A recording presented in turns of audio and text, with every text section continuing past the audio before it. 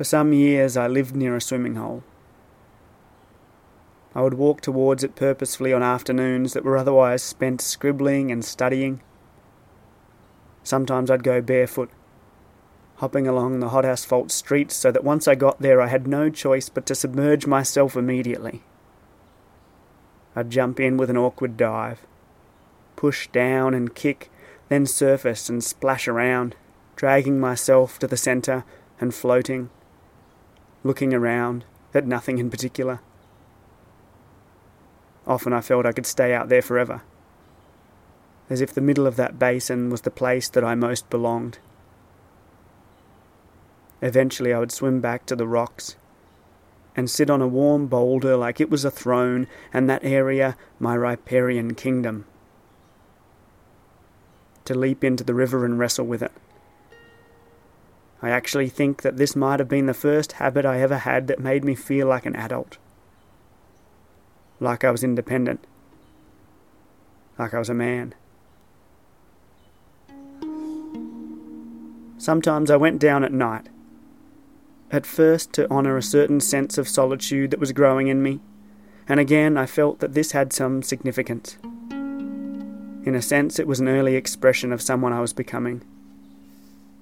But there were times when I went there with mates at midnight, pissed as nits, laughing loudly and missing something of the solemnness of the river's nocturnal moods. And on other occasions I'd go there with just a single friend, one close cobber. And this was a special rite. Only someone who would appreciate the situation could be invited. There were certain obligations you had to fulfill, as with any ritual. For instance, you weren't allowed to test the water's temperature before you entered. You had to jump off the platform of a flat conglomerate of cement and native rock and straight into the deep. There could be no complaining or squealing about the water, whether for its temperature or the hidden creatures within it. You might lose your breath and have algae or eels wrap around your ankles, but it should still be borne stoically. And naturally, it always needed to be done stark naked.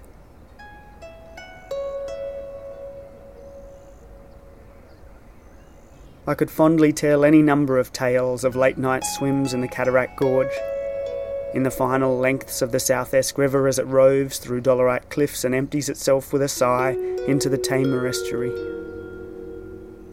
But today I remember keenly a certain night in early autumn, a reunion with a friend from whom I'd been separated for a while.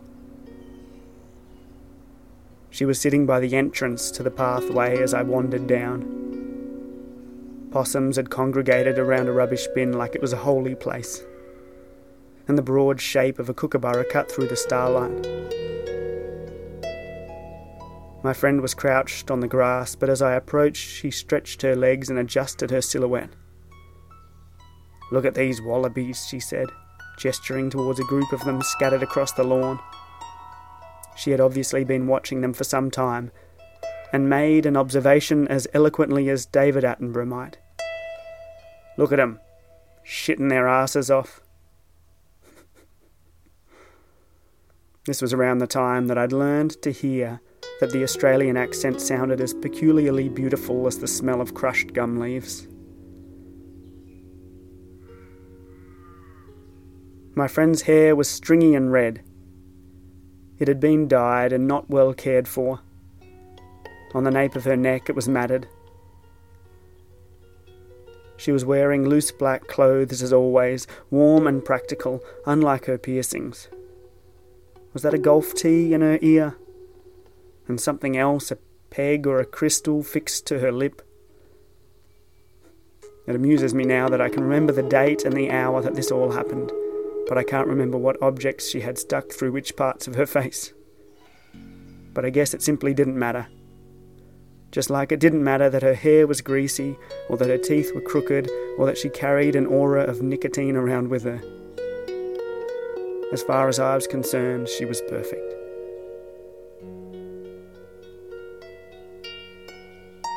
The night shimmered with the knowledge that much had passed between us since our last rendezvous. And we were, as always, animated by the allure of the river.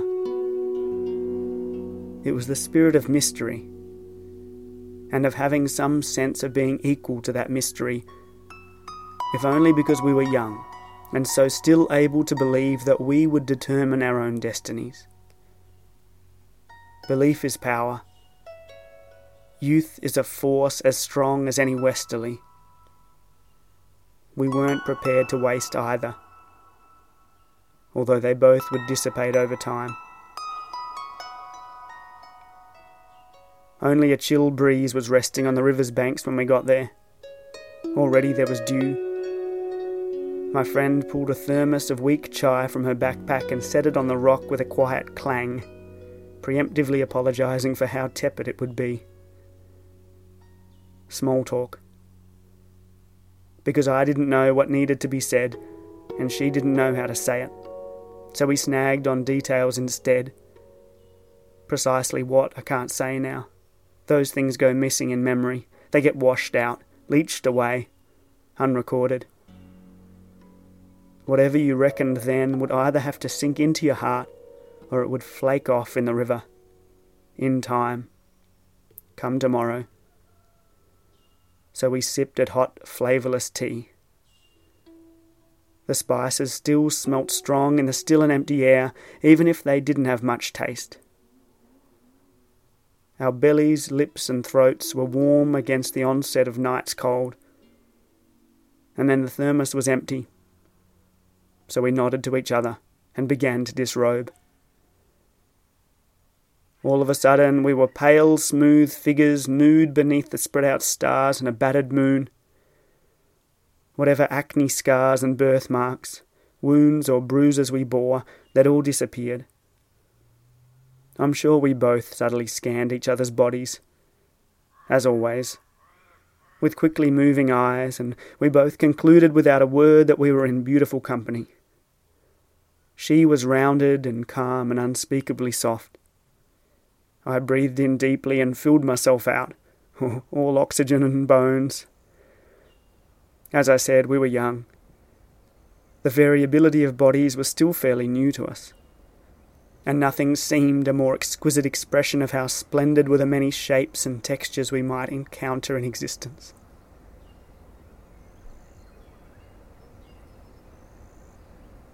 My friend suggested that we run around a bit to warm up. This was not a standard preamble to the swim, but nevertheless we sprinted out onto the grass and terrified the wallabies, who stopped shitting and bolted into the scrub. A distant aeroplane was coming towards us like an agonizingly slow, white-hot rocket. I did a cartwheel, and it was maybe the most absurd thing I had ever done with my body. All the bits dangling around and dancing. A comic act for an audience of one. And then we jogged back to the river a little out of breath, slightly warmer, and still as white as the moonlight, and made of the same silk as well. And before we even got our natural respiratory functions back, she said it. I'm going back there. It wasn't a surprise. It couldn't be a surprise. I'd encouraged her to do it. And so there was no need for an answer. I swiveled on my ankles and leaped wildly into the water. And she followed close behind me.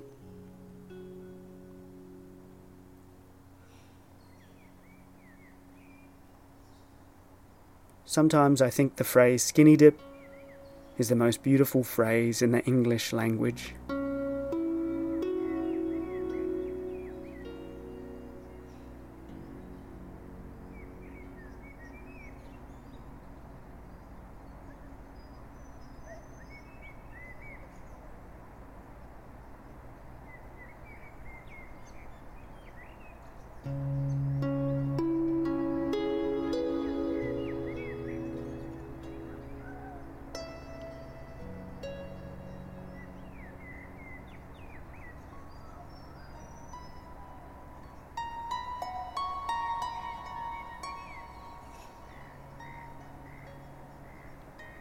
The South Esk, just so you know, is the longest river in Tasmania, squirming down from the northeast high country in an improbable route towards Launceston.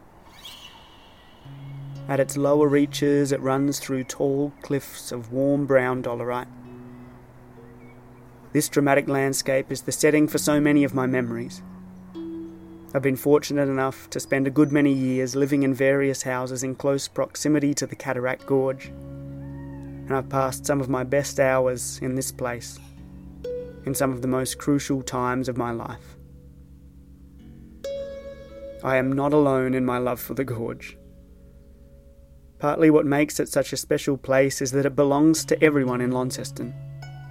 It's free to enter, and anyone can find their patch on the lawn or the rocks even in the busiest summer days. I used to meet with an eclectic crew of mates every afternoon at 5 p.m. for a swim. It was the most important social engagement of my life, to wander down and find Danny and Flo, Barb, Tim, Don and Rowena, Craig and anyone else who might be stationed on the same rocky outcrop ready to dive into the deep.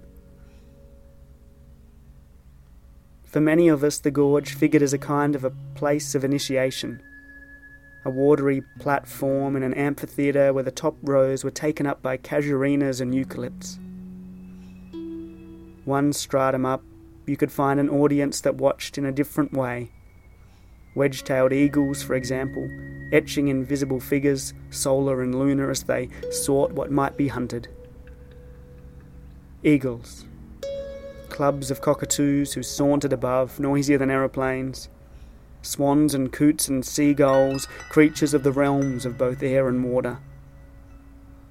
The more furtive fairy wrens and thornbills, skinks and mice poking in the dirt. A bloody lovely mob. Most conspicuous, of course, are the peacocks, hooting louder and more obnoxiously than any teenage reveller, and worse dressed than even I have been in my unfashionable past. All these birds and other critters must have their own view of us, and I'm forever frustrated that I can't see our species as they do. Although for those trying to replicate it, there is a chairlift strung across the span of the first basin. It's the longest single-span chairlift in the world, or so goes the advert's desperate boast by the front gate. It swoops low like a plover, and I admit that I have sometimes wondered how us locals look to the tourists who chug along it while we disport ourselves beneath. Every so often, someone comes along who wants to build something more elaborate, and by that I mean ugly. As if the grandeur of this place's geology and the immersive experience of a swim in the river isn't magnificent enough. To those presumptuous people I say, open your bloody eyes. You'd be better off to be Alphonse Bugler, a German circus performer who tight-roped across the chairlift's cables from one side of the gorge to the other 20 years ago. It's a true story. I learnt that one from Tim. The point is that visitors anywhere should find their own unusual adventures in places like these, especially one as beautiful and interesting as the gorge, where lives of all kinds intersect and occur in the public realm. The incongruous electric blue of the swimming pool is often abuzz with activity. Yes, there's a swimming pool, right next to the river's first basin, which has deeper and darker water yet, its large, open span of murk and shadow absorbing some of the noise of a summer's day. When the sun rips through the meniscus and fills the uppermost metre or so, you'll hear swimmers turn to poetry, trying to describe the colour of the water they've just submerged themselves in. Dirty jade, they say. Translucent turquoise, or brackish gold, or mushy emerald. It's no surprise when someone starts to say it's amber-coloured and then clarifies it. It's the colour of Boag's Red, the local ale. Launceston is a town full of poets, burrowed in a beautiful depression where three rivers meet. Winter fogs smother the valley, put the poets into hibernation, push their hopes underground for a while. but we all dream of elsewhere, yet most feel a pull back to the hills, to gravity that can't be ignored. Whatever its colour, the water swallows whole those swimmers who leap from the jumbled rocks on the banks, particularly one called Hog's Rock, a plinth several metres high from which you'll see human figures hurling themselves repeatedly on the hot summer days like lively lemmings, slapping the soles of their feet onto the water in the split second before it breaks and takes them into the depths. I say depths. We all believed when we were young that the first basin was immeasurable, that the bottom would never be found. But the local newspaper some years ago reported on its front page that it had been sounded out at 19 metres at its deepest point.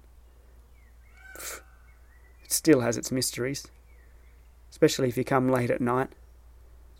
We know that the dark waters conceal unknown things. Each slight current could be an eel or a fish or something worse. Seals are frequent visitors after all. What else might come from the sea, migrating into our swimming hole? The headlines of the Examiner can't take that mystique away from us. Now I remember Barb Hatley interviewing a bunch of us about how we connected to the Cataract Gorge, the way she might have interviewed some gamelan player or Javanese street performer on one of her academic forays to Indonesia back in the day.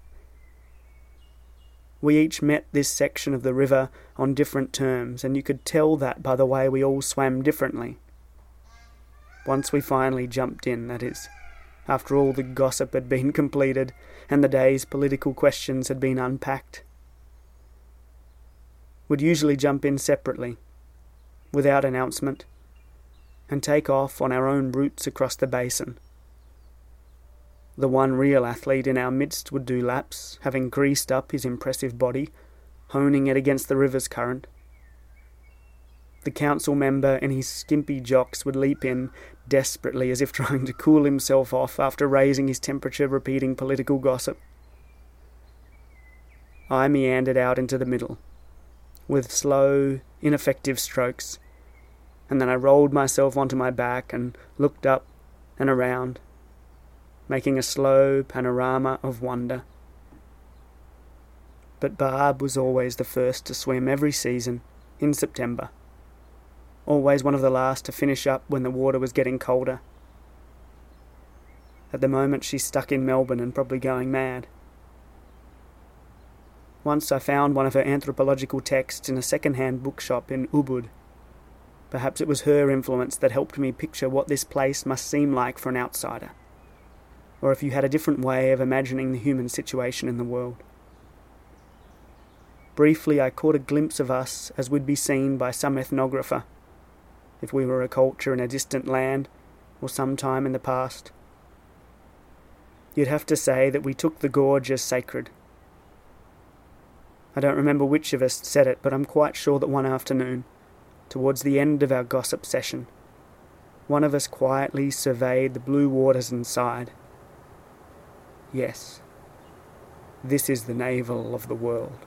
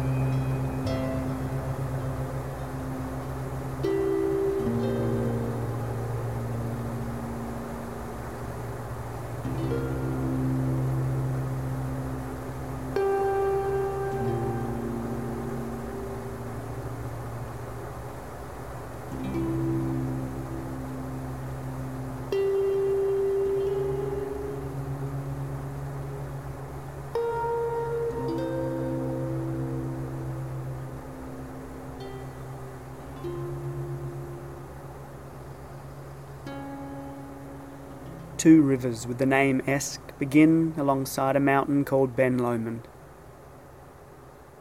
Those rivers may be sisters, but they're not twins. They run correspondingly through misty forests and out into the farmlands, wandering off through various towns, nourishing every creature within their catchments, then reuniting again at Launceston, emptying a few kilometres apart into the big estuary to the north, a river known as the Tamar or Cunnamulla.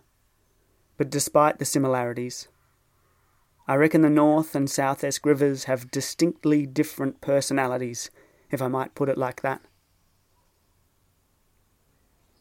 Sometimes there is a flood. The flood reminds us that these rivers travel, that their origins are out of sight, that their waters arrive on journeys. Sometimes in winter or in spring, big rains will hit the northeast of Tasmania, pouring on top of the dolerite massif of Ben Lomond, sluicing through gullies down its flanks, each tiny runnel a tribute to the major rivers that meet in Launceston. The North Esk is much shorter, and its floodwaters arrive more quickly. It's a couple of days before the bulk of the rainfall in the South Esk reaches its destination. By then the river has wrestled its way down its meandering corridor, stained with stolen soil and streaked with off-white foam, the colour of its fury. It rebels against a dam wall just upstream and roars into the first basin. There is a great crest of water under the suspension bridge. You wait for it some day to be washed away. Or perhaps the water will climb up and tear down that chairlift. Meanwhile, whole trees are hurled across our swimming arena, the lawns and the pools submerged like pathetic Atlantean relics. That is just one aspect of the place, though. One rare mood of the river's many. Then there is the evening hour, which the French call between the dog and the wolf. We might say between the bandicoot and the paddy-melon. It's a time of subtleties, especially on still evenings in summer and autumn, when the light throws up false shadows, when ghosts might appear or metamorphoses occur. A branch turns into a heron. A peacock reverts to driftwood. Invisible wallabies dash off into the scrub holes, known only by the sinewy snap of their tails on earth. Anonymous presences continue splashing on the darkening water. And now no gorge-swimming poet could describe the colours. The sky a pale peach, sallow orange, a pink with almost all the colour drained from it. The moon makes an early move and goes swinging through on an unusual trajectory, a big flying disc, lugubrious and silent over the possum-shaken woods. Actually, it's really the hour of the possums. The possums above all. The peacocks will still emit a honk, a hoot, an esoteric call, but there is nothing like the cacophony of the chorus of a posse of possums once they've taken up their positions around the forest, staked out their claim on the large tracts of land around them. They are walking like illusionists vertically up tree trunks. They are waddling across the lawns with wiggling derrieres, their fuzzy black tails making wild shadows behind them. They are perched on handrails, they are seated around cafe tables, they are in rubbish bins. There is a great possum theatre happening, and it is incomprehensible to us. One summer evening I heard a possum snickering nearby, and looked up to see it walking along a fence, with the foil wrapper of a biscuit packet entirely over its head.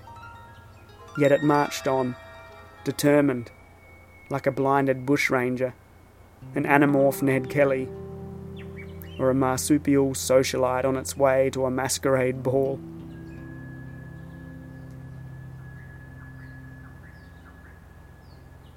I once commissioned myself to spend 24 hours straight in the grounds of the Cataract Gorge. No great feat, no endurance record, but simply something I'd never done before. I wandered around until everyone had gone home. The yoga practitioners down on the lawn, the father repeatedly hurling his daughter headfirst into the pool, the teenagers smoking in the barbecue area. And then I clambered up to a ridge where I liked to pitch my tent on the casuarina needles. I sheltered myself in the mesh shell against the sneaping mosquitoes, although I inadvertently ushered in a different insect intruder, who like a tick or a hitchhiker had burrowed into the fleece of my track pants and then proceeded to sting me over and over on the inside of my thigh. A jackjumper. I always have vivid dreams in that place. Sometimes when I've gone to a pub rendezvous suspecting I'll become too drunk to drive, I've simply parked my car at the entry to the gorge, and later walked back, collected an old sleeping bag from my boot, and opted to sleep under the stars and the trees. It feels like my private place, although I have no doubt that others have found the same spot at one point or another. Still, I've never been imposed upon apart from by that jackjumper, nor even seen another human from my campsite. Coming down from the ridge, I often come upon a certain homeless man. You often cross paths with him in the early morning, when he's wandering back from town, bearing shopping bags bulging with unknown items. He's a tall man, and he marches purposefully, thin blonde hair pushed back, looking like a pro wrestler from the early 90s, like Lex Luger or Mr. Perfect. In the mornings everyone smiles and nods and g'days their way through the windy footpaths above the river, even the joggers. But not this bloke. Stoic and laconic, he strides past without acknowledging your existence. I've seen faint pads up rough slopes around there, and I reckon that they're his. I assume I'll never know the course of his life story, but if what he is seeking is secret paths to private places, then I am not unsympathetic. And if nothing else, I believe that the people of Launceston are fortunate to have a forest at its edges where those of us who need solitude and respite have been able to retreat over the years. And I think it's no contradiction or surprise that such a space also forms the basis of a most democratic and diverse social life as well.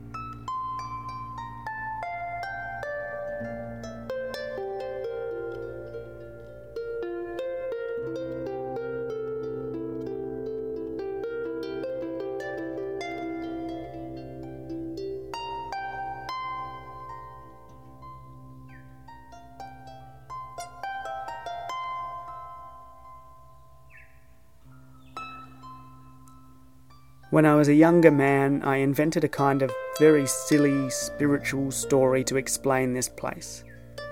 Something entirely made up, but in a style pilfered from indigenous myths, perhaps exposing the fact that I sensed I was missing that matrix of background stories that might explain where I was and why it had come to matter to me so much.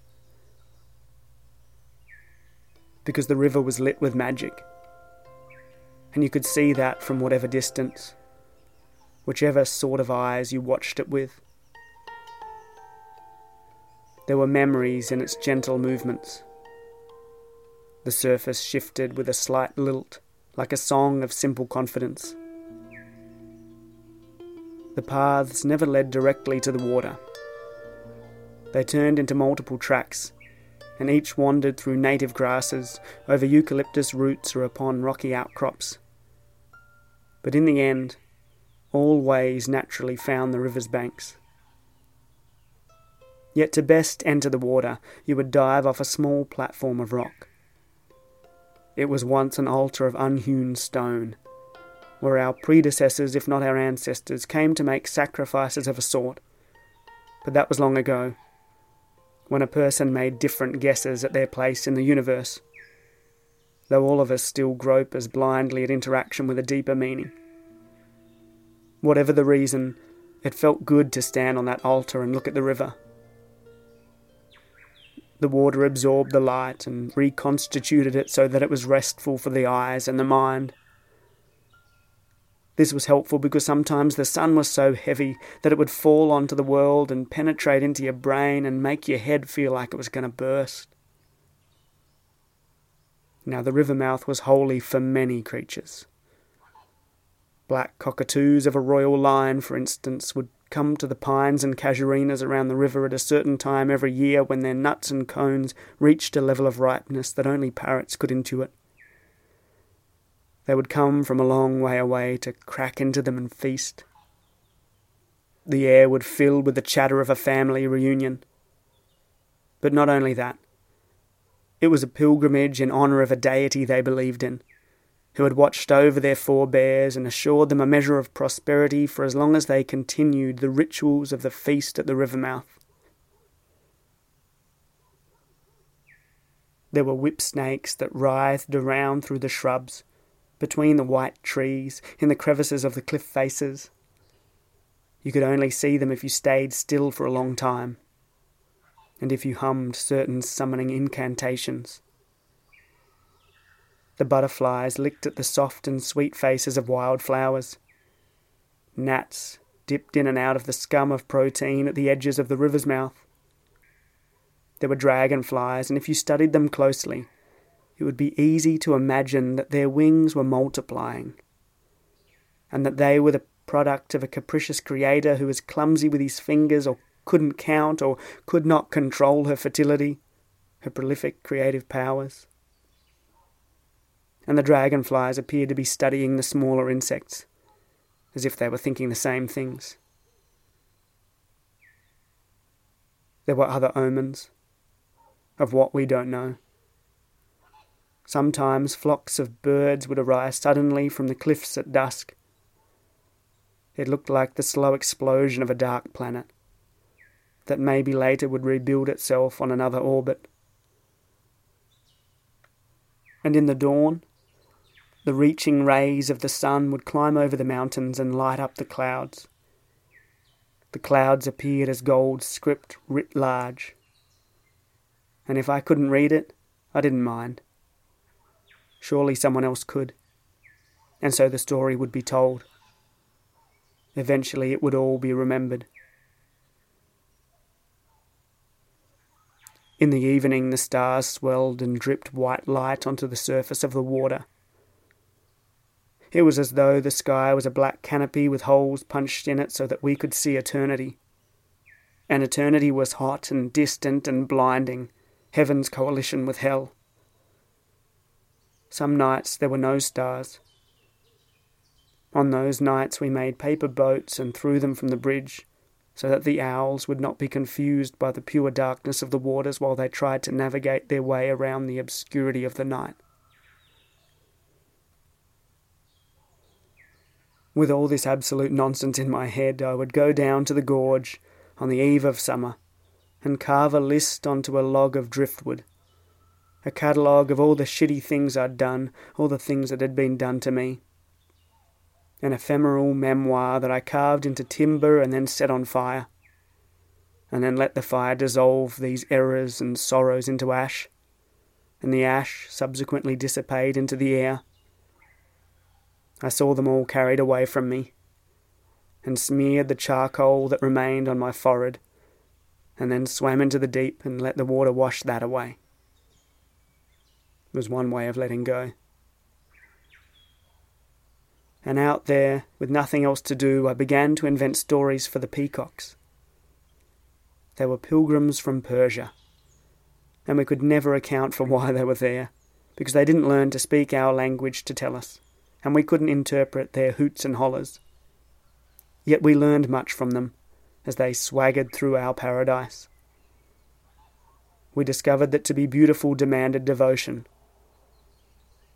and that it could be a lonely experience to be beautiful as well. Now that I think about it, later on I'd meet charming backpackers down by the river, and this was a comparable encounter. They were beautiful strangers too. And although us locals were not quite able to reproduce their colours or often speak their language, there was always something to learn from them, and even more wonderfully, we occasionally had something to give. I also came up with a yarn as a background for the lone seal that would sometimes travel up the river's mouth, who came with a searching gaze but would never speak to anyone. I assumed that he had lost something, a lover, or a parent, or a sister, or a brother. He would search amongst the brown rocks thoroughly and slowly, but without any optimism in his dark and feminine eyes. In doing so, he had become lost himself, perhaps in a different sort of way. But so such cycles continue, and I guess in those days I had many friends whose experience was much the same. There was one last ludicrous little story I allowed myself to top it all off. It was about a novice monk who was apprenticed to the river. His daily task was to try and practice happiness. He wasn't a natural talent. But every day he would stand on that altar of undressed stone and raise his head to the horizon as if the skies were pulling his spine straight for him. And whatever the skies were like, he would salute them. He was a young man, not particularly handsome, with a tawdry, tawny-coloured beard that he was trying to grow. His lips remained still, something he'd just learned how to do, to make himself seem like he had a bit of grace. Then he would plunge into the river, baptizing himself daily in the dark waters, pursuing the bottom of the river to such depths that algae went up his nose and his body was squeezed by the heavy pressure and he felt himself full of clamouring stars. He sometimes saw hints of another world beneath. He could hear rumours and rumblings of hope. When his limbs pushed through the water hard enough, he could feel the sound waves of an underwater city vibrating away beneath the surface and on the far side of the world. But he knew his limitations and obeyed them. For now he would have to come back from that mystery and return, crashing upwards through the meniscus of the water into the world of ordinary things above the river's surface. So he would emerge, gasping for oxygen, dripping wildly. Hoisting himself from the river and onto the rocks, he saw his chest had been sculpted by the water. Looking out on the river, he saw a reflection so warped that he thought he might be beautiful. And when he walked away, you could see that he was a little different. That day by day he was carrying himself with a bit more satisfaction.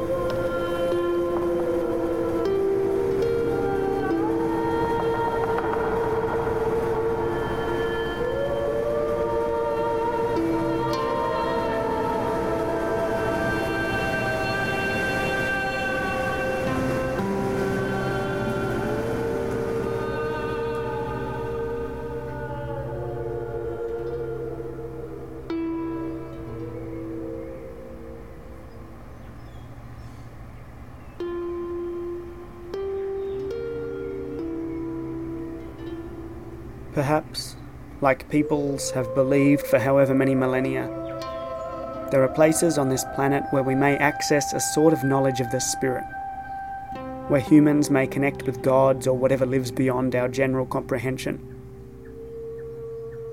Or perhaps it's simply that our own personal histories permanently mark the specific positions at which we were most affected by the turbulence of the world, by the small but powerful events of our own lives. I think the first time I came to that spot on the ridge, I needed to make a big decision. The decision was to leave Launceston for an indefinite period, to go towards other horizons, stranger ones, to see sunsets that fell upon foreign landscapes, watch rivers that circulated waters by other techniques, and witness how other mobs made the world around them. I was in my early 20s. I traipsed up to the highest outcrop there, looked over the snaking South Esk, stomped my feet in the leaf litter, tried to connect with the Dolerite's innate presence. I was a mystic attempting to make a conduit through which the enormity of the skies might pass, albeit for one insignificant, inevitable decision. Because I was always going to leave. Fold up my swag and wander off, as I have on so many mornings since then, watching the rock take on voodoo colours in the sun's rays, or submitting to the mizzle as it obscures the details of the hills, presses opaque clouds between the treetops. I had to leave. And yet, without a doubt, I would find my way back there as well. I'd begun daydreaming about the return before I'd even departed. The path would lead again to the big ugly block where a diving board once stood. I'd still leap in unevenly, like I'd been made skew with. I'd push out into the open water, that aperture in the forest, exposed between the trees and the stars. All my splashing, all my movement, my efforts to stay afloat seeming rather meaningless, like the very archetype of meaninglessness. And yet, last summer, I think it was Christmas Eve, I wandered around Launceston with no real agenda, and wound up on the green lawns by the river basin, of course, reading a book, of course. There was a gentle spread of heat, occasionally ameliorated by threads of wind from upstream. The water was simply blue, no need for overwrought similes, blue with white stars at the edges. There was a simple jumble of happy sounds all around me, a general burble punctuated with the kerplunk of various bodies dunking themselves into the drink. I kept the curious cohort of strangers at the peripheries of my vision, eavesdropped sentences or looked up at sudden movements, allowing myself to be distracted from whatever passage I was meant to be reading. There was a woman with a tattoo on her tricep, the figure of a goddess holding what was either the world or a possum, and a burly bozo who approached two Spanish-speaking tourists sitting on the grass with the most atrocious pick-up line I've ever heard. "Didn't you bring a towel?" And I looked up at one point and saw Danny and Flo sitting on the rocks where we have always sat, where we've always found ourselves on summer days. And then Don glided up to us with his eyes just over the waterline, grinning like a cheeky crocodile. And Danny asked, "Do you reckon our ghosts will just sit here on these same rocks throughout summer forever?" And I thought, it's funny you should say that, mate, because that is absolutely something I could find myself believing.